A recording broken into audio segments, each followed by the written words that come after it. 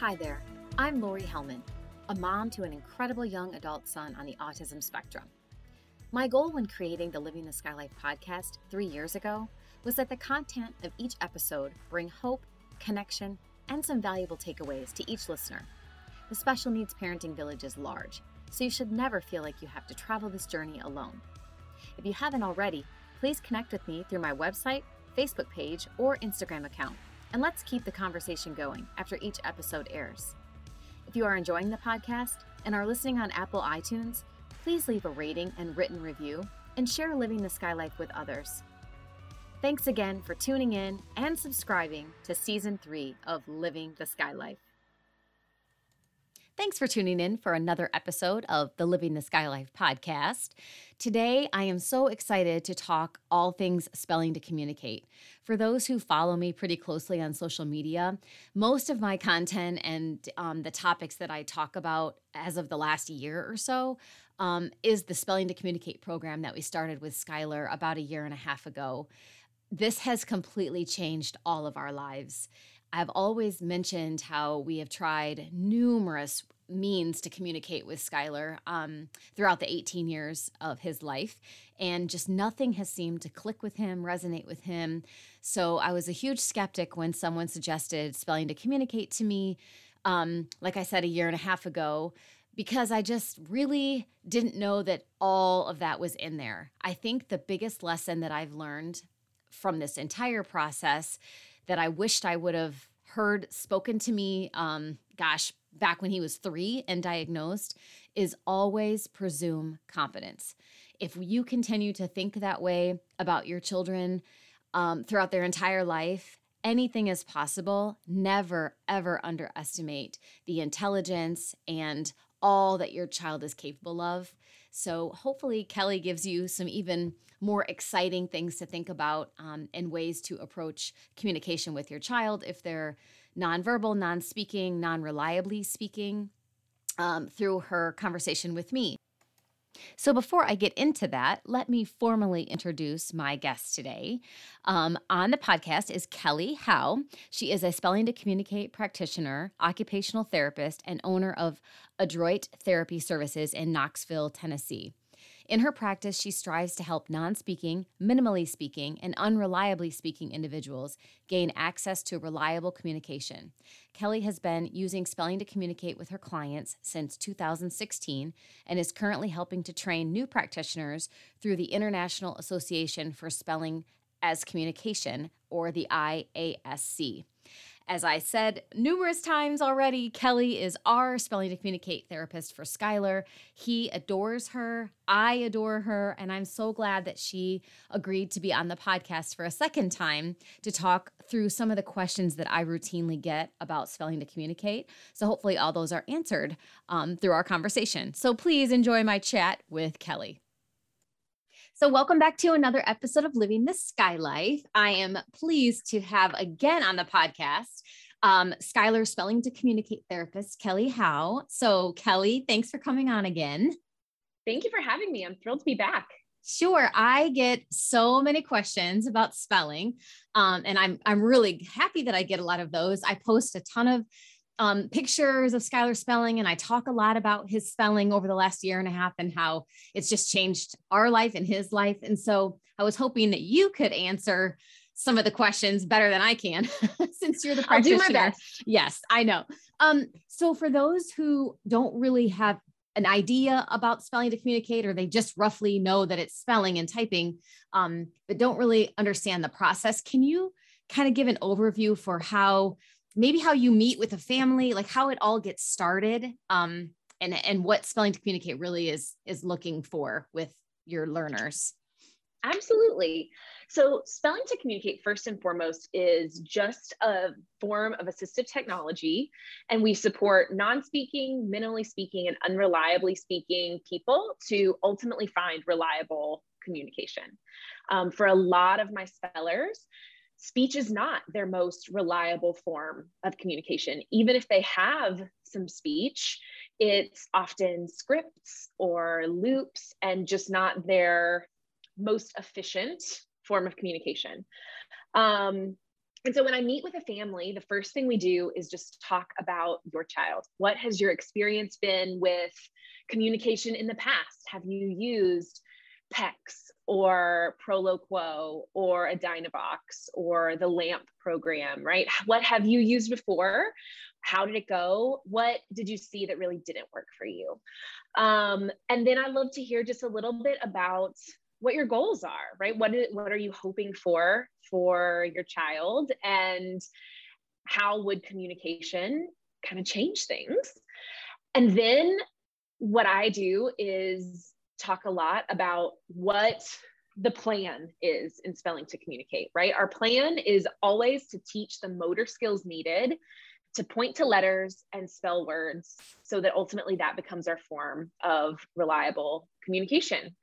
A lot of current research suggests that people with autism and other sensory motor differences experience what they call synaptic noise, which is essentially just feedback, inefficient feedback from your motor and sensory system. And it makes it difficult for your brain and body to work together in a purposeful way. And so my goal as a practitioner working with any family is to help that individual, that speller, support those systems and build new motor pathways so the brain and body talk to each other more efficiently, they're better connected. And ultimately, we're going to build the motor skills they need to be able to reliably and effectively communicate using a letterboard. So being able to point to those letters. And that's something that is new for a lot of families when I come in and talk to them about why are we going to work on motor skills and not cognitive skills right off the bat? Mm-hmm. But when we really look at that in individuals with autism, with apraxia, other sensory motor differences, the real challenge there is getting a reliable motor skill so that we can demonstrate everything that we already know. And I think that's so important to point out, because I mean, even I have read, after Skylar started spelling, I read Underestimated, which is an excellent book, mm-hmm. and Buried Under Years of Dust by Valerie Gilpere. I read all of those. I've talked to those parents and many of the spellers on your client list. You've given me permission. I've talked to their moms and dads before we started. And it's hard for parents, especially like me, who have waited 18 years for their child to say something or to demonstrate their knowledge and things that they know. And it takes a long time for a lot of people. Those books that I referenced, those adults that started spelling, it came very quickly, but they didn't have motor delays like I can reference with Skylar. And it was very important that you pointed that out to me when you first met with my family. You even said, I kind of rolled my eyes, not visibly, but in my mind, I was like, she's going to come and that's great. And I'll entertain any of these things because I want to help Skylar, but there's no way he is going to sit and listen to her read to him. He doesn't sit still ever. And you even told me like, this is what I see a lot.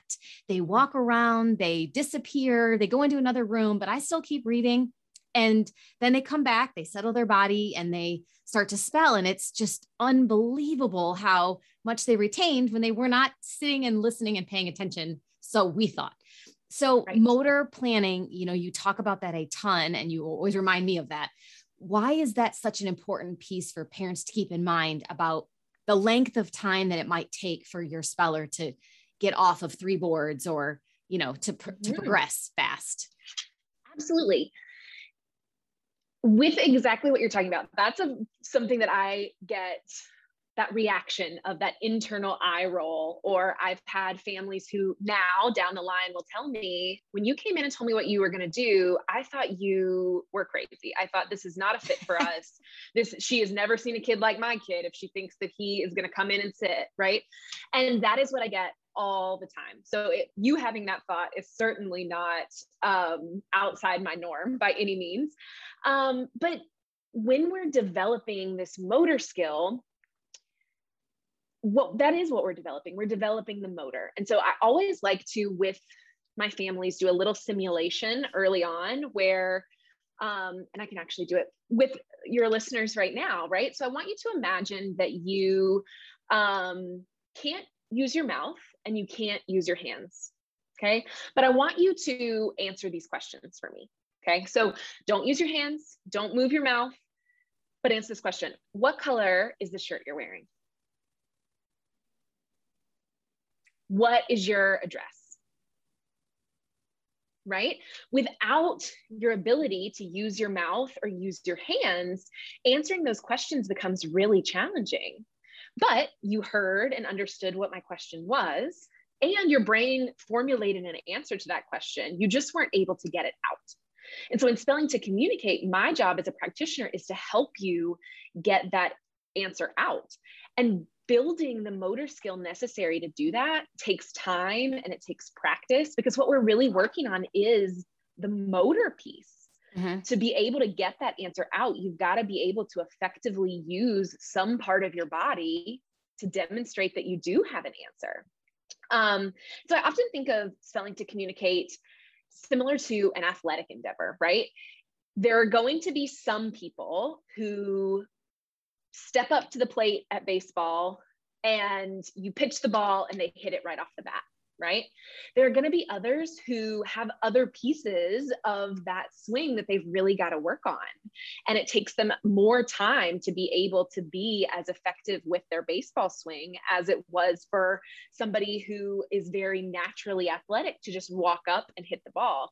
And it's the same in Spelling to Communicate. For some of my clients, they can come in and sit in the chair, and what you're describing about that getting up and walking around, or even impulsively darting out the door, right? Or jumping in the corner. Those kinds of things are maybe not a challenge for some of my clients, but for some of them they are. And so for some people, we're working on sitting endurance. We're working on being able to hold your body in the chair, because if you can't hold your body in the chair, being able to use your arm to precisely hit the letter that you're looking for is going to be really difficult. Mm-hmm. For some of my clients, we've got to really work on getting the eyes and the hands to work together. You're not going to be able to hit the letter you want if you can't get your eyes on it first. Yep. And so for some of my clients, those aren't a challenge. And like you read about in the books that you mentioned, some of those things they were able to fly right through. Whereas for some of my clients, it takes months of practice to get comfortable with holding my body in the chair, using my eyes to find the letter before I start to poke. And we have to work on those foundational skills to ultimately get to the same place, which is that reliable, effective communication. What's so interesting too is that when you have reliable spellers, meaning that they're accurate all the time, they, are spelling out sentences and exactly what they want to say, and it matches to what you're discussing or whatever. So I guess that's the best description of reliable, right? Yes, I call it reliable or effective. And when I think of effective communication, what I'm talking about is you can communicate your thoughts anywhere at any time to anyone, right? Mm-hmm. That piece of the way that you and I communicate. If I'm out in the community, I can communicate my needs and wants and thoughts and opinions and beliefs in any situation. And that's ultimately what I'm looking for my clients as well. Yeah. And what I was, kind of getting at with that being interesting is that when you guys first started out doing spelling, you might not have had reliable spellers right off the bat, but as soon as you have had reliable spellers in your client list, and even the two adults that were mentioned in those books, they themselves have said, here's the situation. When I first started spelling, yes, I could not sit my body down. And then, even I've had Karen on, one of your clients, or her children.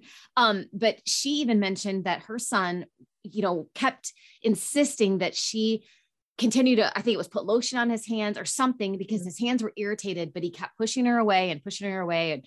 And he spelled, I'm not meaning to push you away. I'm trying to fight my body against doing that, because I know that lotion really helps heal my hands or whatever. Yes. So for us to learn from these spellers has been the biggest takeaway from me. Even if Skylar is not writing, doing complete sentences and openly communicating yet, the other spellers have told me what I need to know about my son in an odd way. But I guess, they all are very similar with their body movements and not being able to control that. And it helps me understand Skylar better. through his peer spellers, they're like hanging there. Absolutely. I mean, they're the ones who have taught me and gotten me to where I am with my level of understanding of this, right? As a practitioner, I always refer to spellers and non-speaking individuals as the experts in this area, right? Because without their input, I have only learned from other neurotypical people.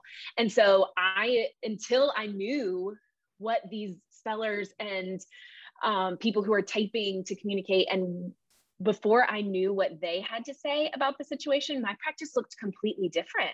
But now that I can learn from them and get their input on what is going to help the most and what things that I need to kind of do away with and what do I really need to focus on, has been so helpful. So especially for your listeners, I would encourage you to research and find. I will, at the end, I think, give you guys some resources, a place that you can find lots of blogs and other books written by non-speaking individuals, documentaries, all sorts of things where you can learn from this population. Because what I see, and what I think your listeners will see reflected in a lot of that, is these people who are now very effectively communicating started out in a place that's very relatable, that you have seen before, that your listeners have seen with their own kids before. Well, so for people who aren't familiar with the way that it's set up, does every speller, regardless, I mean, because you kind of have to gauge where they are in the process, does everybody start with a 3-letter board, or can you kind of tell based on their motor planning if they can go right to a board with all 26 letters on it to start with? Everybody starts on the 3 boards. And so when I say the 3 boards, for your listeners that don't know, that's just going to be the alphabet split out into 3 different stencils. And so you've bigger got letters, right? Yeah, they're all bigger. 8 or 9 letters on each stencil. And so they're larger, they're easier targets to hit. We always start there because I want to build a really solid motor foundation at the easiest level before I increase that challenge. Some people, just like we've been talking about, some people move through that really quickly, and some people need a little bit more time there, but everybody starts there because I always want to build a really strong foundational skill so that when we do move up to that 26 board where we have all the letters in one place and we're having a really hard day, right? Maybe regulation is really challenging. Maybe we're anxious about something and it's causing us to be less accurate. Maybe I've got a headache and just getting my eyes to focus is not as easy as it typically is, that we can drop back down and still continue to practice and get comfortable with building those motor plans, but we have a foundational skill that's a little bit easier that we can go back to. So we can keep building those motor plans. We can keep building that connection between the brain and the body and ultimately keep moving forward. Well, and I think one of the things that, I mean, you're an excellent practitioner, so we're so blessed that you work with Skylar, but because of his motor planning being unreliable, some days, his eyes are crossing, and that's a recent thing that we're experiencing. He's just not in it. But there are other times where I maybe started covering. So again, Skylar was on 3 boards, is still on 3 boards for the predominant amount of spelling, but we fluctuate back and forth between the 26 board, depending on how he's doing. So when we started though, I took a piece of paper, folded it in half, covered the top row. If I wanted him, for example, the bottom row and his first board has E through I. So if it was or a word that started with a letter G, I would cover the A, B, C, and D, and then help him, narrow it down more to the G, just to kind of get him started. And because his eyes and his finger and his arm have to work so hard together. And so we were doing that forever and ever. And then he was hitting me, and he hadn't hit my leg and acted out, in a while. And I'm like, what is going on? And you said, why don't you just take the cover off? And the minute I took the cover off and let him just spell with all 8 or 9 choices with each board, he stopped smacking me. And I'm like, I just laugh and I'm like, I tease Skylar because I'm like, well, you could tell me in a nicer way that you're bored and that I'm, babying this for you, but I just don't know. So it's so important to watch their body language, because that's how he's communicated for 18 years, is through his body and frustration and whatever. Even at this point in that situation, he doesn't yet have a strong enough, a different way that is reliable to let you know, right? It's not like he's at a point where he can spell out for you yet, hey mom, this is too easy, right? But we were moving right along and doing what had supported him in so many other situations. And that day, he was ready for more of a challenge. And as we have worked up now, I mean, you're not needing to cover it hardly ever. But yeah, we started by narrowing that down, making it easier for his eyes. And he built the motor plans he needs now that he doesn't need that extra support. Yeah. And it's so neat that, I mean, I use that word and like, I'm just awestruck all the time, because I know now, after like the first 2 sessions he did with you when you were here in town, I went from a complete non-believer, and I openly admit that to anyone. I'm just like, there's no way he understands this. And that's one of the questions I get a lot is, how do I know that my child even knows the alphabet? Like, why would I start spelling when I'm pretty sure they don't know the alphabet. And honestly, I didn't know Skylar knew the alphabet. I didn't know he knew his numbers. I was like, how could you spell if you don't know what the letter B is? And I mean, we were in tears, and I'm sure most parents are. And in the books, they talk about that too. But I mean, him spelling words, and I'll never forget you asking him the synonym of a word. And I'm looking at my husband like, come on, Kelly, like give him cat or dog at least, like give the kid a chance. And he spelled it without even hesitating. And I'm like, oh my gosh, he is 18 in there. He has observed everything that we've said, and he's seen on the news and what's going on. It's the most beautiful thing. Yes. And it is. And the way that you describe your reaction as a parent is the typical reaction I get from a parent, right? So I think that I love that you're talking about that, because that's exactly what that process feels like. And presuming competence is foundational for spelling to communicate. And so when I say presuming competence, what I mean is that we're assuming that the individual I'm working with can and wants to learn at an age appropriate level. And for a lot of families that I work with, that does seem like a huge jump. But I always take it back to the brain and the neurology of what's happening. So as I'm speaking right now, you're processing and hearing and understanding what I'm saying, thanks to Wernicke's area, which is your receptive language center in the brain. And then your brain is coming up with thoughts, ideas, responses that you haven't yet put out in the world, right? And that's happening in Broca's area, which is our expressive language center. Those work together. And that language center of our brain is 100% a cognitive process.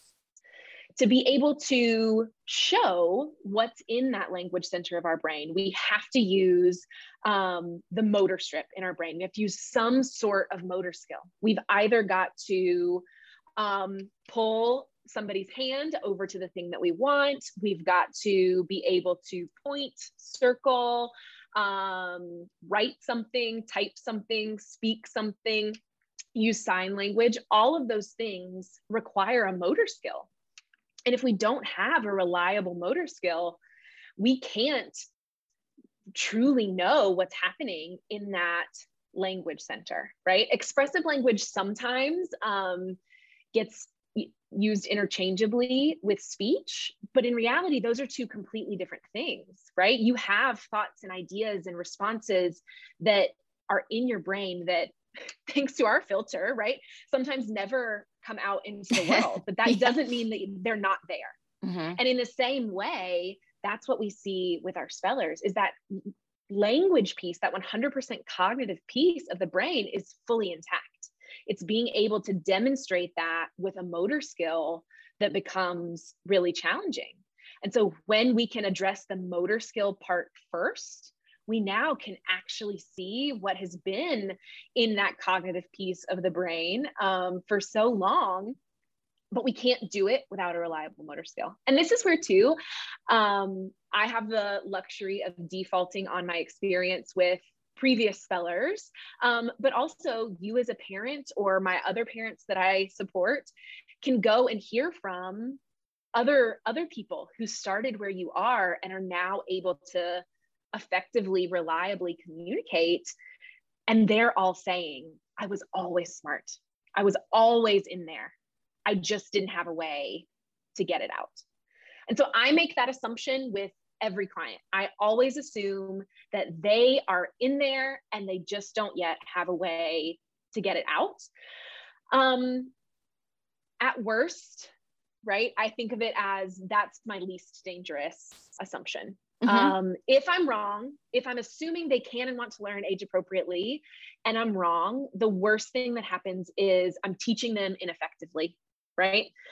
If I assume they are not cognitively competent, they don't have the ability to learn at an age appropriate level, and I'm wrong, now I'm making decisions for them that aren't, that might be disrespectful, that might be frustrating, or even really dysregulating to them, right? Because I am assuming they're not capable cognitively when really they are. I know if I was in that situation, that's the thing that would cause me the most anxiety, is looking around being like, I know how smart I am and no one else does. Or talking about them in front of them, demeaning. Absolutely. Baby talk, any of that stuff.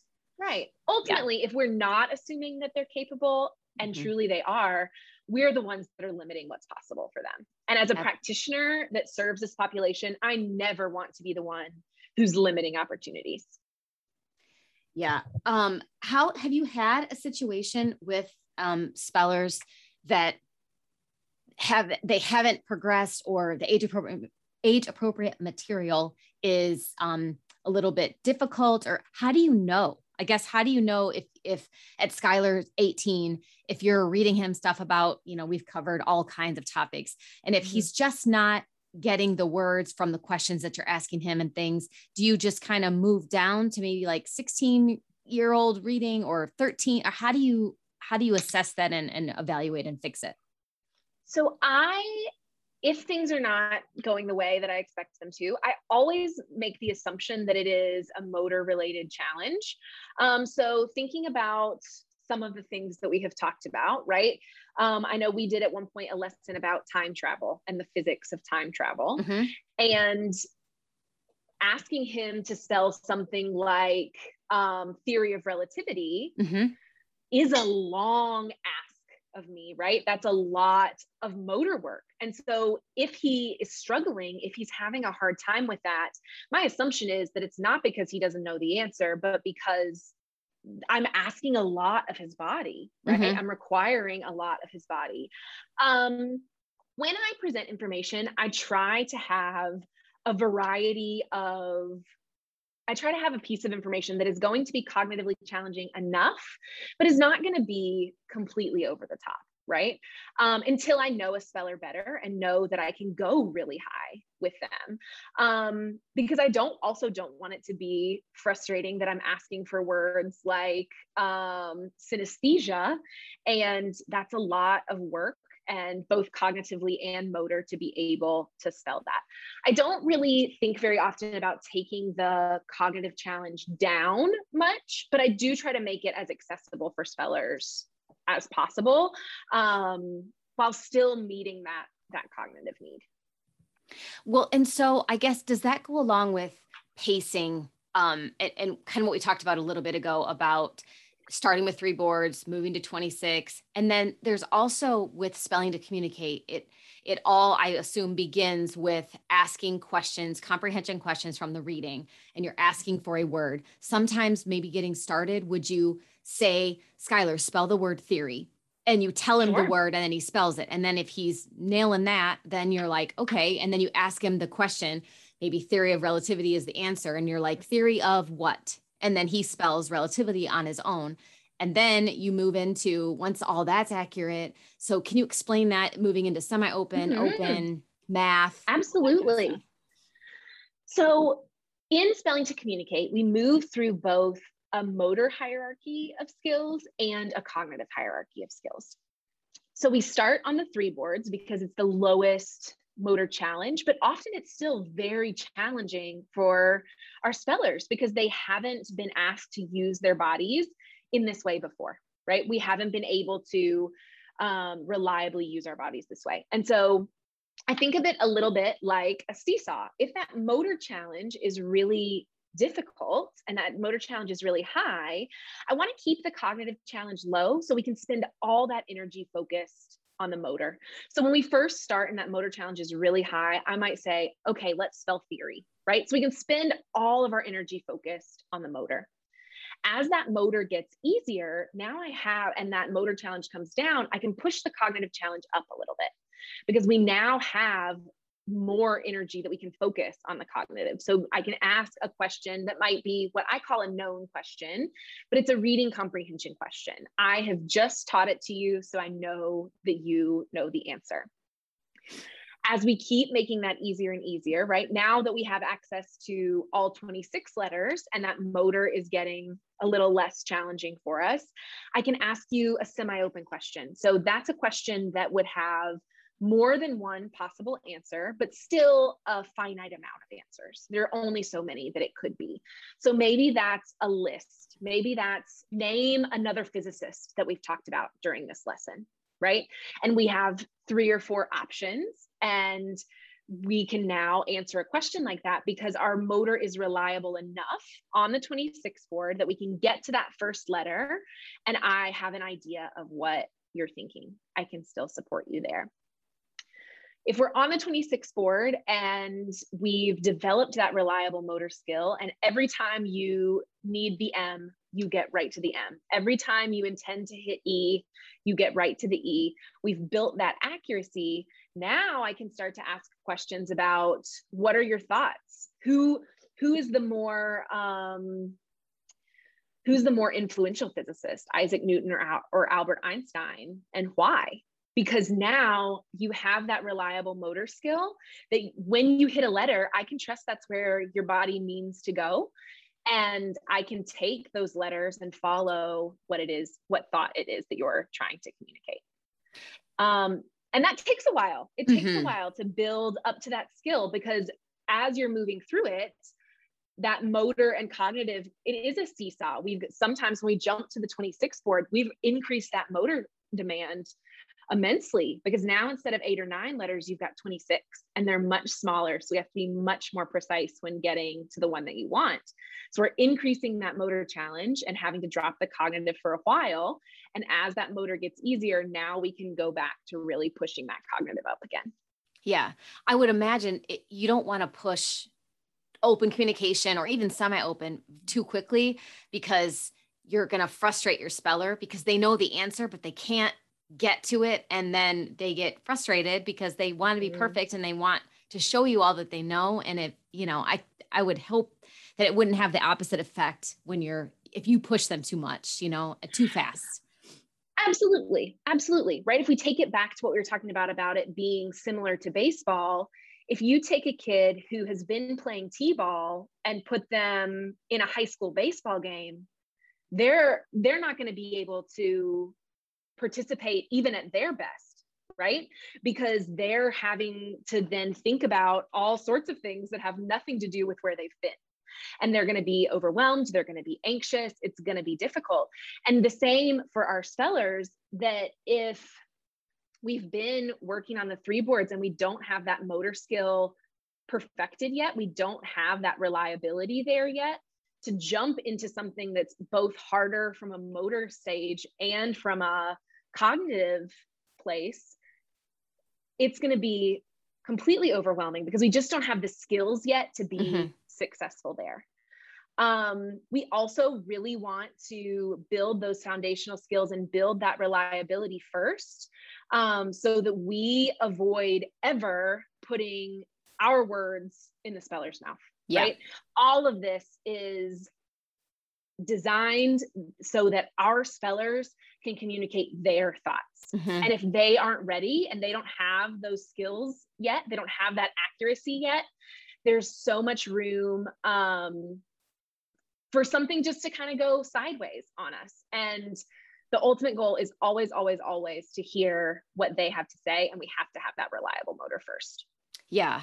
I mean, and it's okay though to, with your practitioner and your therapist support to kind of test some theories. Like when we I asked you, I'm like, should I go ahead and order the 26 board? Because Skylar doesn't use stencils. He uses boards with foam letters just because his motor is not sufficient enough to hold the pencil and poke it through the stencils to pick his letters. So he uses his finger and he points to the foam letters in case anyone's confused about that with my pictures and stuff. But so I ordered the 26 board and it has numbers on the back, just the basic 1 to 10 or 1 to 0. I'm sorry. And we tested that a little bit. We just asked him a very simple math question. I think it was like a date like 1982, and then it was subtracting another date or something. And it was a 2-number answer, I think. And shockingly, I mean, not shockingly to him because he's brilliant, right? but to me, I'm like, I wonder if he's going to get this, and then I just put it up and he nailed it. And I'm like, yes, that a babe. So, I mean, we haven't done a ton of math. Question, right? Mm-hmm. That kind of question is also really a known question. You've given him all of the numbers he needs to be able to make that, to create that answer and come up with that answer. And so he knew exactly what he needed, but what he has improved to be able to do that is his accuracy, his reliability, to be able to demonstrate, hey, yeah, I do know this answer. And that's one of the things that's the most fun is once you've done all the hard work of developing those motor skills, is getting those glimpses into how brilliant these spellers really are and what has been in their brains and how smart and how much they're capable of. That's always been there. And we just didn't know. Well, some of the questions that people wrote in to me to ask you, one of them is there a specific age that a child must be to be able to start spelling to communicate?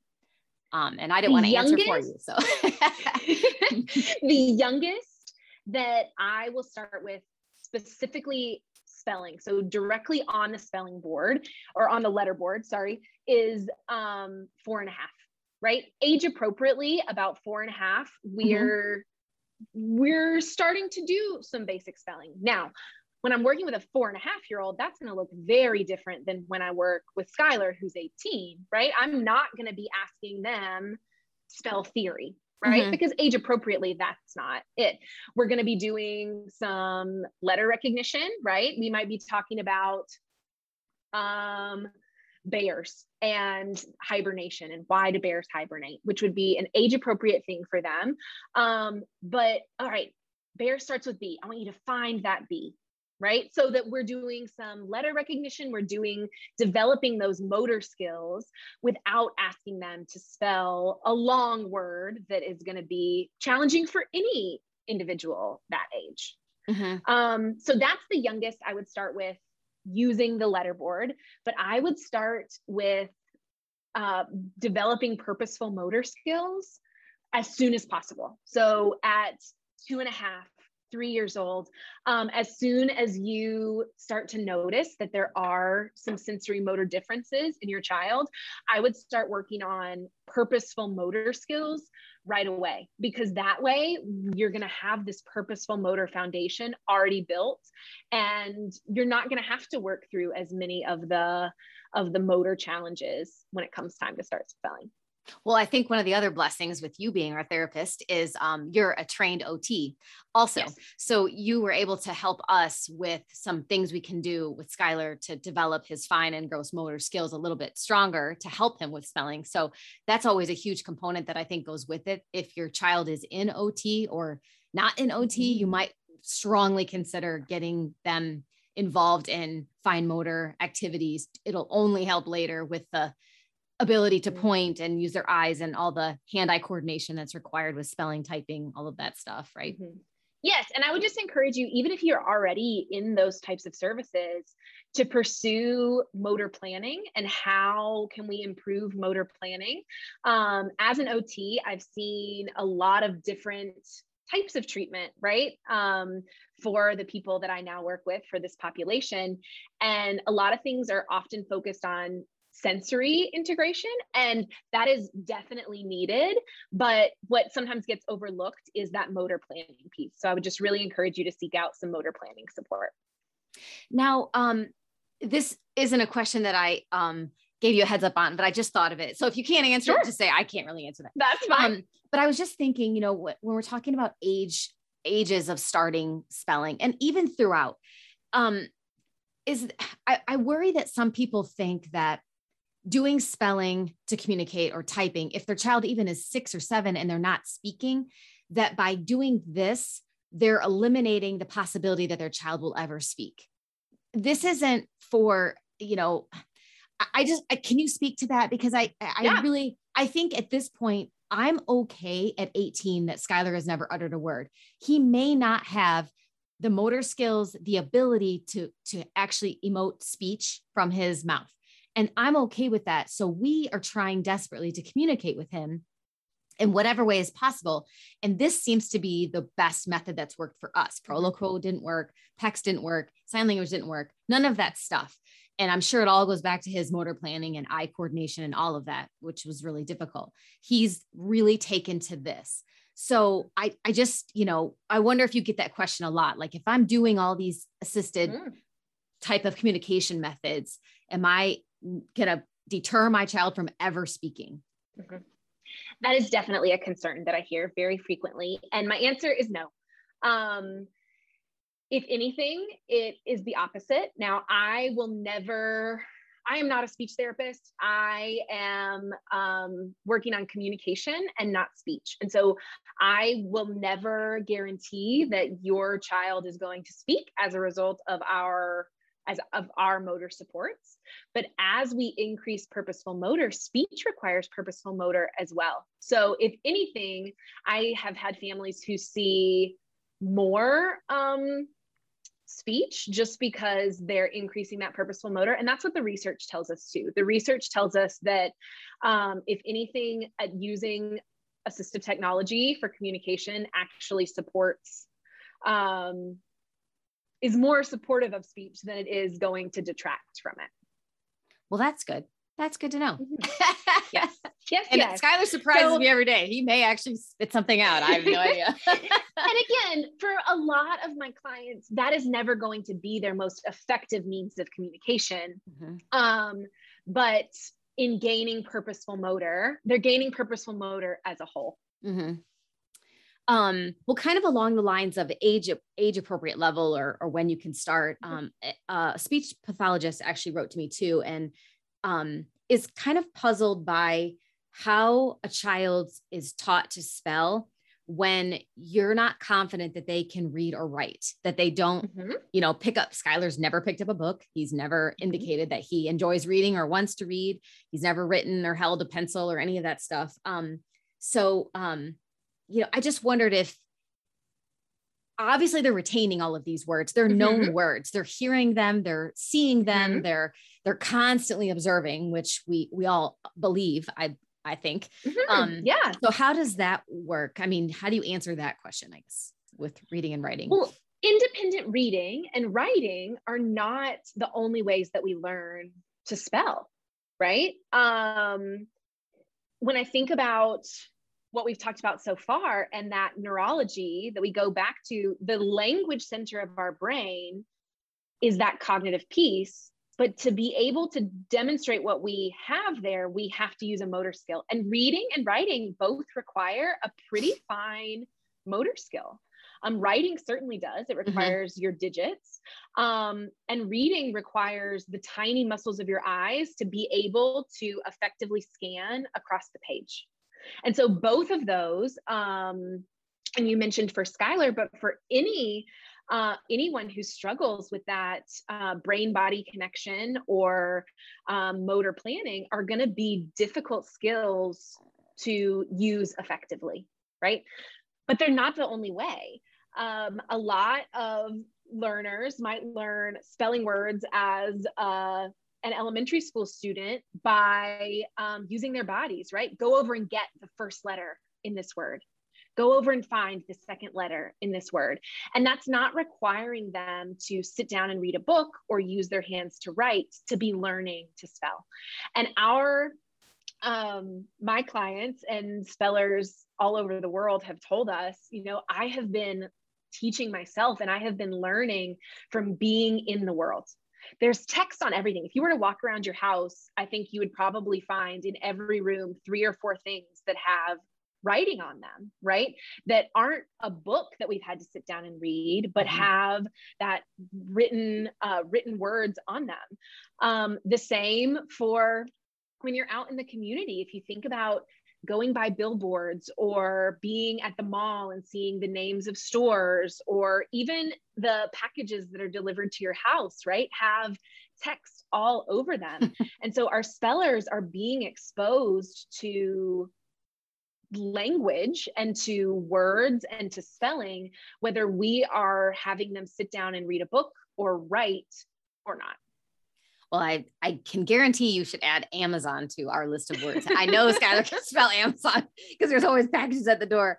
It's funny though, because all the years of watching Sesame Street, I thought, honestly, he enjoyed it for the music, which I still think he does, because he's now taken to it again. He went for like a 6 or 7 month hiatus where he didn't watch it at all. He got mad when we turned it on. It's kind of strange, but all the conversation and all the spelling and all of the teaching they do, and he's had 18 years of absorbing that. But it's funny too, because one of his favorite parts of Sesame Street or any show that's on TV is the credits. He stands there. We again thought it was the music that he liked at the end, but he watches until the very last name rolls by, and it's going by fast. But every single time he's watched the same Elmo's World video so many times, he's probably recognizing the names, and he's, probably is retaining all of that. And it's just, I can't say it enough times. It's so intriguing to me just to see what he's doing right now, because I just didn't know that was in there.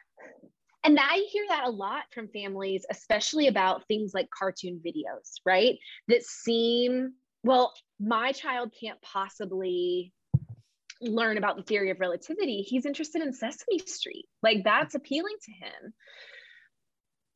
But there are a lot of things about something like Sesame Street that are appealing, right? The sensory input that we get from that, the music, the color, it's designed to engage our sensory systems.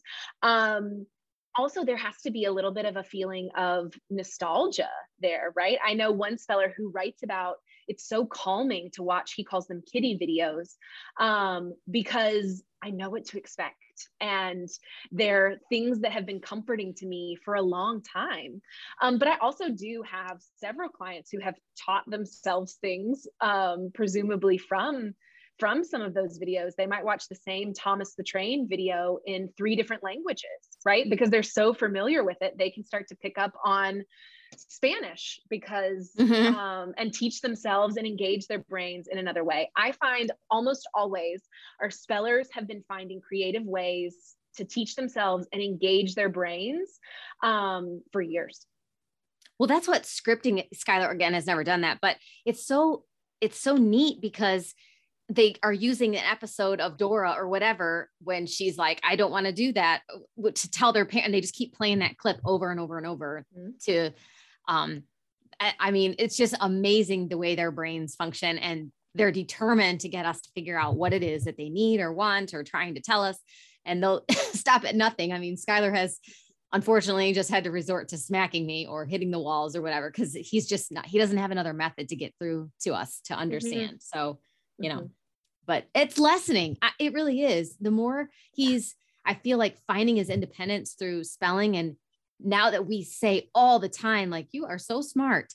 And, that's incredible that you know that. And, whatever, we talk to him differently since you started. Absolutely. Between gaining control over your body through practice, which is what we're doing while we're spelling, and being treated like the person you actually are on the inside, rather than being treated as this sort of outside appearance that you don't have much control over makes such a huge difference in the way that you're able to regulate your body and the way you feel in a space. I see that all the time, that when we start to give our spellers credit for how incredibly intelligent and capable they are on the inside, then we see a huge shift in what happens on the outside. Well, I guess related to that. So, I've mentioned again many times in my social media and stuff that you live in Tennessee and we're in Indiana. Mm-hmm. And so most of our sessions, and unless you come to town like you just did, which was awesome, are Zoom sessions. And mm-hmm. I am Skylar's, true communication partner. I'm the one that sits next to him. I'm the one that takes your feedback and lowers the board, raises the board, moves it, does all those things. And there's always a lot of nervousness, I think, from parents mm-hmm. about if their therapist doesn't live near them, is this even going to be possible? Because our only experience with online learning is because of the pandemic and teachers trying to do therapy over the computer. It's just not effective for a lot of kids. But this has been extremely effective. And Skylar has actually taken to me being his communication partner, not Josh. That's the one thing Josh doesn't get. His favorite of Josh over me is spelling. But is that an atypical response usually to kids and parents being communication partners, or is it kind of mixed? Parents make great communication partners. Now, mm-hmm. there are some dynamics, right, that already exist between you and your child that don't exist between me as a practitioner and your child. But I always tell families, your child wants to communicate with you, right? They are thrilled that they can communicate with me, but they want to communicate with you more. And so anytime I'm working with a family, whether it's in person or virtually, I want to train a parent as a communication partner as soon as that is feasible, because I only get to see you once or twice a week, if that often, but your parent is there to support your communication in any different situation or in much more frequently than I am. And so I want my spellers to have someone in their home that is working on this with them as well, even if they're located in town. Now, a virtual session looks a little bit different than an in-person session, because when I start in person, I am getting to work hands-on in helping the speller build those foundational skills. When we work together virtually, like you mentioned, I'm really supporting you in building the skills you need to then turn around and help Skylar build his own skills. Mm-hmm. And so it looks a little different. That process might be a little bit slower paced because you're having to learn your end of it as well.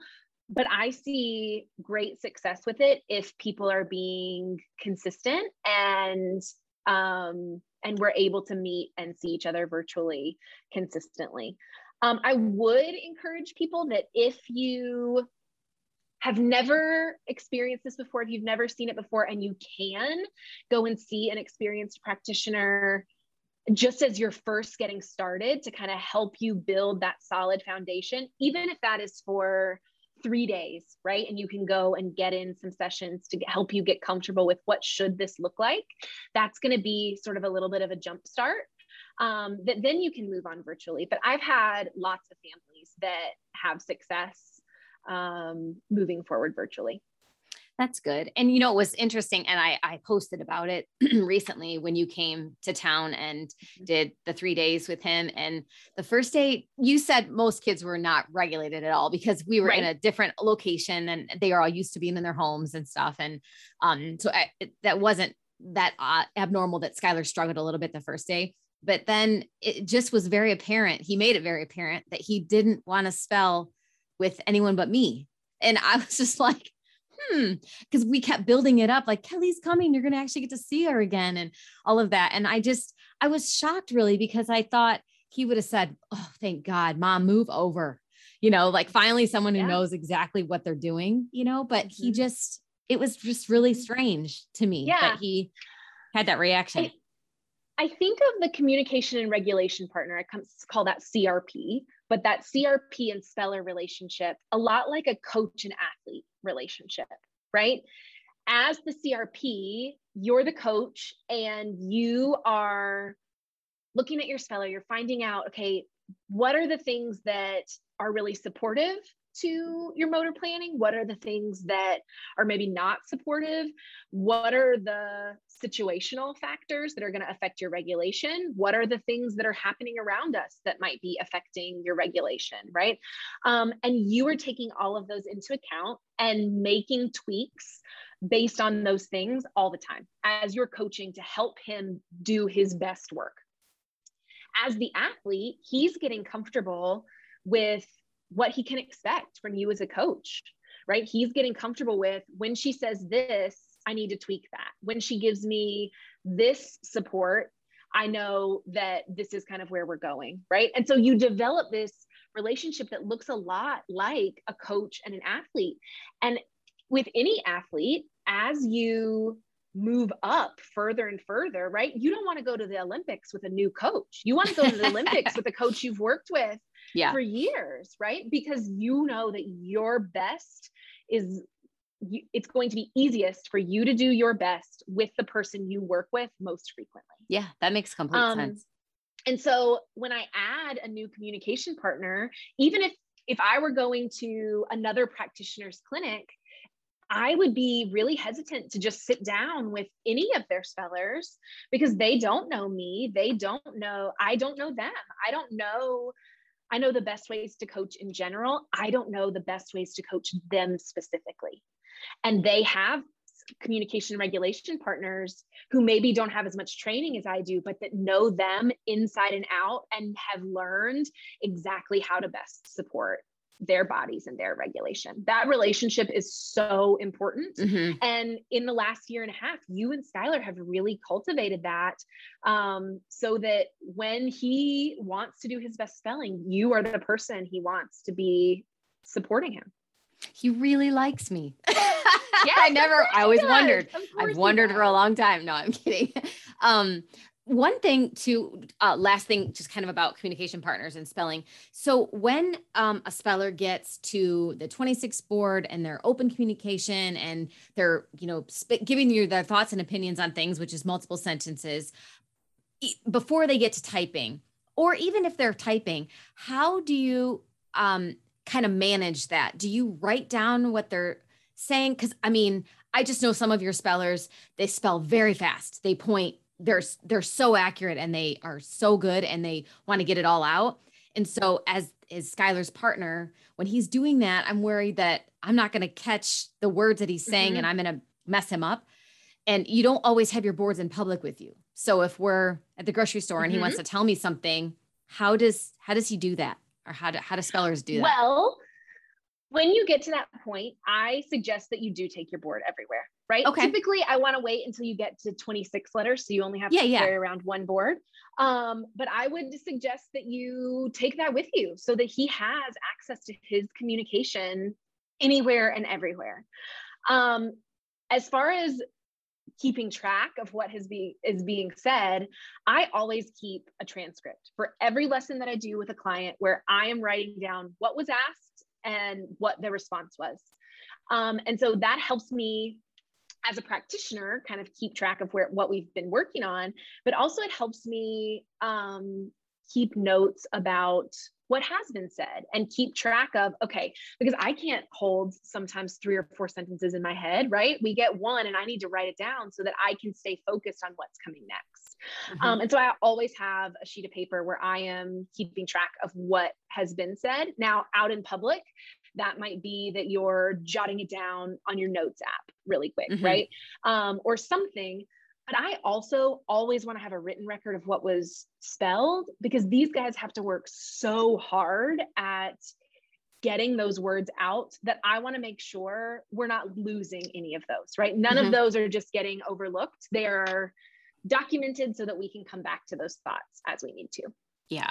And that's what is so great about reading and hearing from spellers that are, very fluent at this point, or typers. Even I had Emily on a podcast episode, and she typed with her communication partner, and then it just, it spoke for her. It voiced out what she said. But it's for all the naysayers that are like, you're pointing his finger, and you're leaning him towards the A and towards the D and all of that. And they don't believe that he's really doing it. I mean, for one, I just have to say, you have to witness it yourself. I was a non-believer at first too. I'm like, there's no way he knows this and he can do this. And I never said that to him. I would never say that out loud. But, in my mind, I'm like, we failed at every single therapy. We haven't failed, but it just wasn't the right fit for him all these years for everything else. This is probably just another, notch on the, it didn't work for us list, but seeing it in person, it's a whole new thing.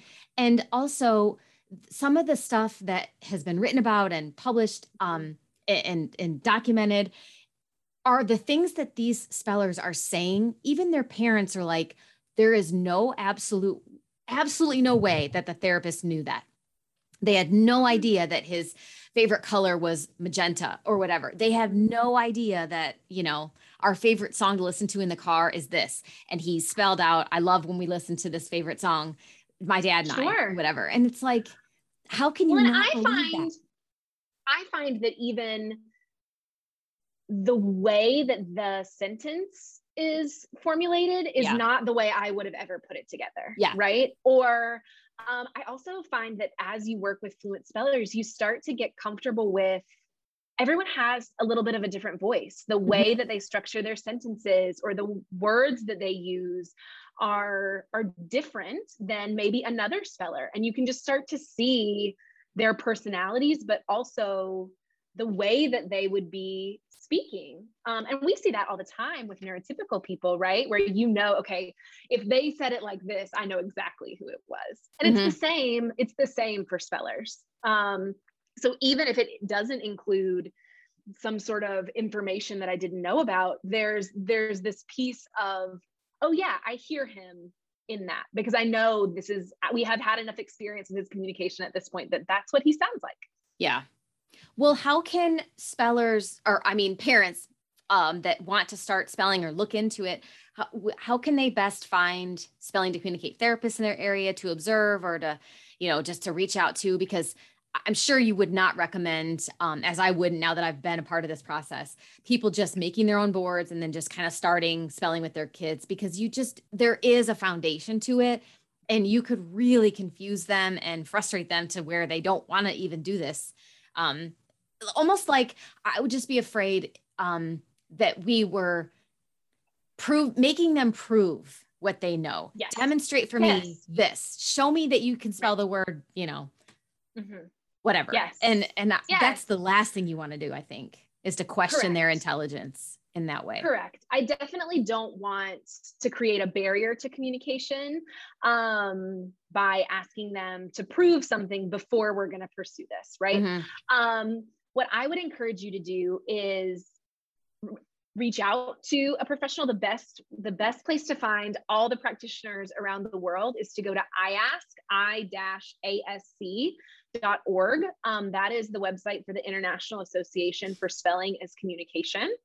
And on that site, there will be a practitioner map where you can see who are the closest people to you, but you can also email them at info@iasc.org, and they'll be able to tell you who is closest to you and who might be able to support you with that. You're also more than welcome to reach out to me at Adroit, ADROIT, therapyservices.com, or email me at info@adroittherapyservices.com. And I will be happy to help connect you to somebody who is closer to you, if that's not me. Yeah. Well, I will link all those up too in the show notes. And so people have direct access to that stuff. Thank you so much. I guess in closing, besides presuming competence, which is the biggest takeaway language I've gotten in the last 2 years with working with you and Spelling to Communicate, and it's just changed my life. It really has, and Skylar's too. Is there anything in all the years that you've been doing this now that you have taken away from your families and the spellers, just about this program in general? It's definitely that presuming competence changes everything, right? Even before, and what you're experiencing, even before you have that open communication, if you will change the way you view that individual who is non-speaking, then they feel seen. That starts to change the interactions in your house. I have had so many clients whose parents have told me before they've even been able to demonstrate all the things that they know, I know this is working because he wants to come here and do this, right? As far as what spellers have to say that I would want everyone to know is just that they are, over and over and over again, we hear from them that they are intelligent, capable people, and they really want to contribute both to their households, to society, to the world. That's something they really have a desire to do, and that their insides just don't match their outsides. The person that they are is not represented by their bodies and what you see on the outside. And I would just encourage everybody to find ways to hear from those individuals directly, whether it's blogs or books or documentaries, because I think that is life-changing for sure. Yes, it's definitely better to hear directly from them. Yes, it is. Well, thank you so much, Kelly. I appreciate it. And I mean, I'll be seeing you a couple times a week, but I just appreciate you coming into my life. I feel like there's timing for everything. And I'm just so glad. Of course, I always am like, man, I wish I would have known about this, 5 years ago, but you just can't think that way. And he is doing so great where he is right now. And I'm looking forward to all the amazing things that he's doing, in the future with spelling. So thank you. Well, you're welcome. I'm thrilled to get to be a part of it. And thank you for having me. Absolutely. Well, take care. Bye. Bye. I hope you enjoyed this episode of Living the Sky Life, and we'll tune in for the next episode coming soon. If you haven't already, please subscribe to the Living the Sky Life podcast within Apple Podcast, Spotify, and Google Play, so you'll receive alerts when new episodes are released. Subscribing is the best way to ensure you don't miss a single episode. If you like what you hear, be sure to select the 5-star rating, provide feedback, and share Living the Sky Life with others. Thanks again for listening.